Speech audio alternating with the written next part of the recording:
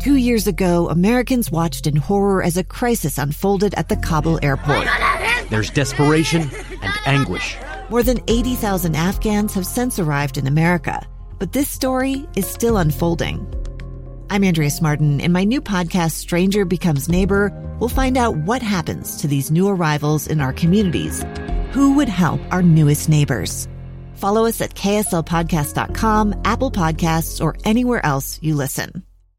All right, welcome to today's episode of Live Mike. You got Lee Lonsberry here. I'm sorry to disappoint for all of you who heard the governor was going to be speaking. That's not the case. We have coincidentally reached out to him on another topic, though. So we may hear from the governor, but it's not likely. Today's not Speak to the Governor Day. It's Listen to Lee Lonsberry Day here, episode number 219 of Live Mike. So thrilled to be with you here this Monday morning. We're going to cover a lot of ground on the program today, as it is, of course, the eve of Election Day. You have precious few little hours left to make some very consequential decisions that will impact not only your life today, but also the life of your youngsters for years to come. And that's not hyperbolic to say that. That's reality, and that's the reality associated with the outcome of elections. We're going to spend much time on elections today. Later on, even, going to reopen the Politicker, going to give you an opportunity to, for 20 seconds, uninterrupted airtime for you. Maybe you are a supporter of a candidate. Maybe you are a candidate yourself. But today, just before 1:30, we're going to kick this off at about 1:20. You are going to have an opportunity to participate again in the Politicker. We'll look at some other things there. But before we get to that, we need to talk a little bit about the coronavirus. You see, it was announced just a few days back that some of the heavy hitters in the nationwide fight against the coronavirus would be traveling here to Utah to meet with hospital officials and government officials. In fact, it was White House Coronavirus Task Force Coordinator Dr. Deborah Birx, along with Dr. Robert Redfield of the Center for Disease Control and Prevention, got together at the University Hospital to talk about what we are facing now, what recommendations there are, and how things might look in the future. And to help get a better understanding of that, we in a moment will be speaking with Dr. Tom Miller. He's the Chief Medical Officer for Hospitals and Clinics for the University of Utah Health. He was there for that meeting. We'll speak to him momentarily. Before we do, though, I want you to hear, this is some of what Dr. Birx had to say as she was interviewed by our colleagues at KUTV, was asked about going forward, especially as we get closer to Thanksgiving, what are we and other states experiencing for the next few weeks to really limit interactions, either in public spaces or in your own house, to your household members. Several states, as you know, are experiencing record high numbers of COVID-19 cases this week, including here in the state of Utah. It was more than 2,290 on Friday. And the day after that, Dr. Birx, again, the White House Coronavirus Task Force Coordinator, she visited the state on Saturday, met with several state leaders, health officials, and discussed the path moving forward to slow the spread of the virus before colder weather moves in and we start spending more of our time indoors. I mentioned Dr. Birx spoke with our colleagues at KUTV, saying that she hopes to implement weekly testing for several at-risk groups within Utah and eventually the nation. Really getting required testing of hospital personnel, county employees, K-12 teachers, community college students, university students. So that's Dr. Birx. Now back to the meeting in which she met with medical officials, government officials. Joining us now is Dr. Tom Miller, Chief Medical Officer for Hospitals and Clinics for the University of Utah Health. Dr. Miller, how are you?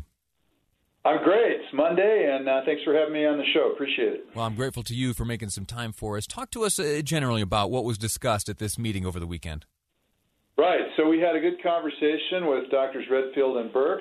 They came Saturday, as you know, and you did your reporting. And the first thing one of the things that I'd stress and that they stressed is that masking works. There's plenty of studies out about that, and we know that if people will wear those masks at a time when the rates are as high as they are and wear them in high percentages. That is, when we're together with families or we're at, events, if we're at churches, if we're at schools, if we're at businesses and we're inside, they work and we can really cut this down. But that means that 90+% of the population needs to be wearing the masks. And so Dr. Birx and Redfield did talk to our government officials and the governor, members of our legislature, about the importance of pushing masking as one of the primary ways of bringing down the rates. They also stated that in the next 4 weeks, based on their statistical understanding of how the disease is spreading among the western states, that we would continue to see rises in hospitalizations and deaths, and that anything that we did now would probably not be effective for a couple of weeks. But if we get started now, we can really slow it down over the long haul, over the winter months.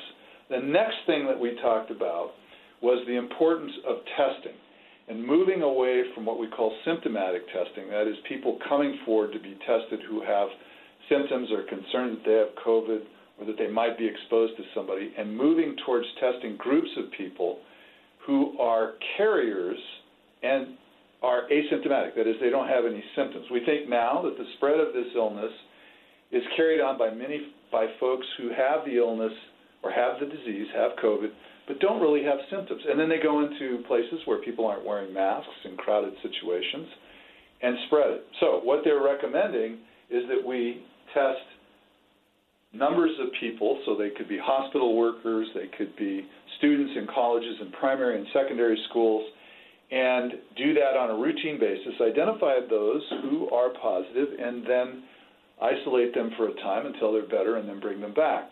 Places that have done this have been successful. And they also looked very much to the University of Utah to help ramp up the testing. The other thing we talked about was the availability of the new point-of-care tests that are being developed in large quantities. Abbott Binax, Abbott's the laboratory. The test is called Binax. And this is a test that can be done within 10 to 15 minutes, and you don't have to send it off to a laboratory for analysis. And that test result comes back in, 24, 48 hours. It can be done right there. You know if you're negative or positive at that point, and then actions can be taken to mitigate the spread.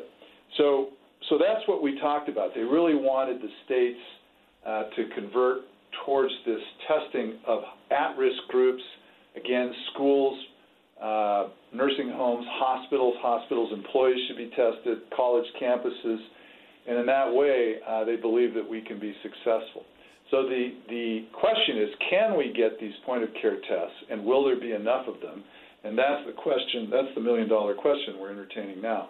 We're looking to the CDC to try to make more of these tests available as production ramps up, and we're looking to the state as well to allocate the tests once they're received. Maybe that's too much. I probably spoke too much there. No, that was outstanding. That's a wonderful look into the efforts into combating this virus. Any sense of a time frame? The shift in the philosophy behind testing feels fundamental, and I understand fundamental shifts can take some time. How, if we were to wholesale accept these recommendations and to shift our attitude about testing, any prediction on how long before Utah could make a shift like that wholesale?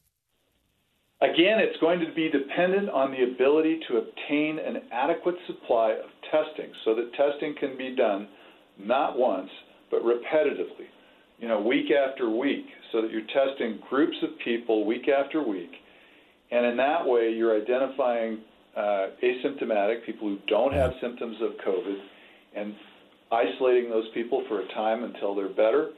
And that way you reduce the spread. But I'd like to go back to what we do have in front of us, and we have masks.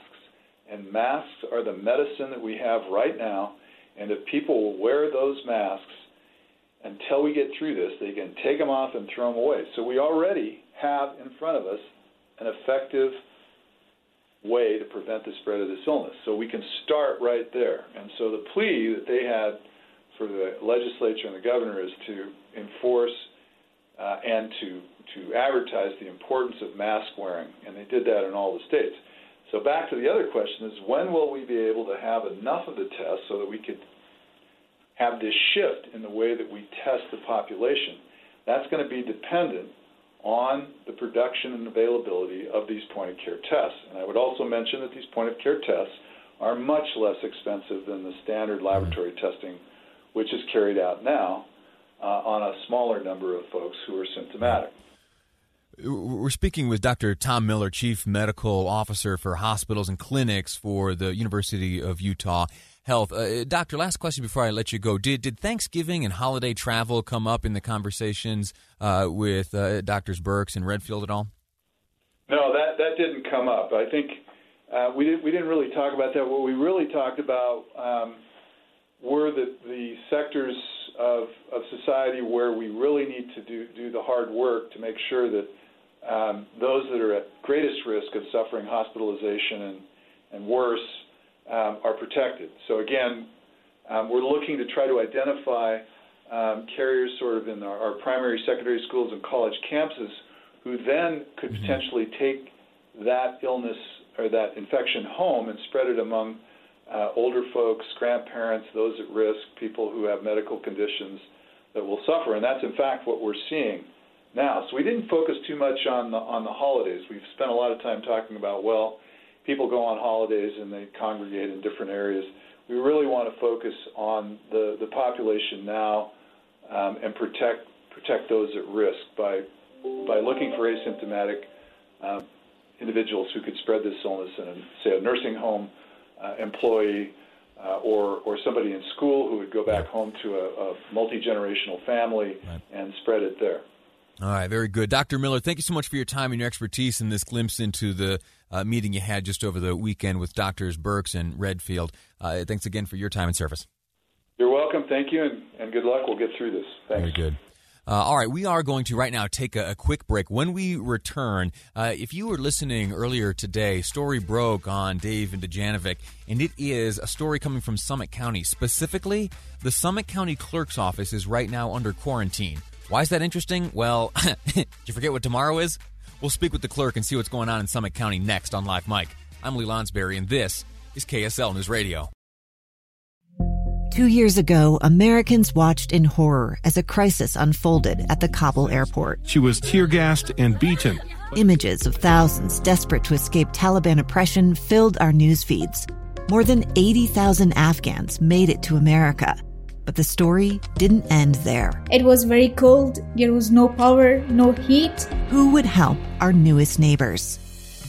I'm Andrea Smartin. In Stranger Becomes Neighbor, you'll hear the stories of some remarkable refugees who left their homes and their dreams behind, only to start over from zero. Their only possession was 3 blankets. And you'll meet Americans who stepped up to help them. You want me to come when you deliver your baby.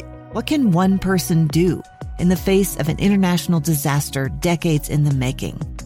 That's Stranger Becomes Neighbor. Find us at kslpodcast.com. Follow us on Apple Podcasts or anywhere else you listen.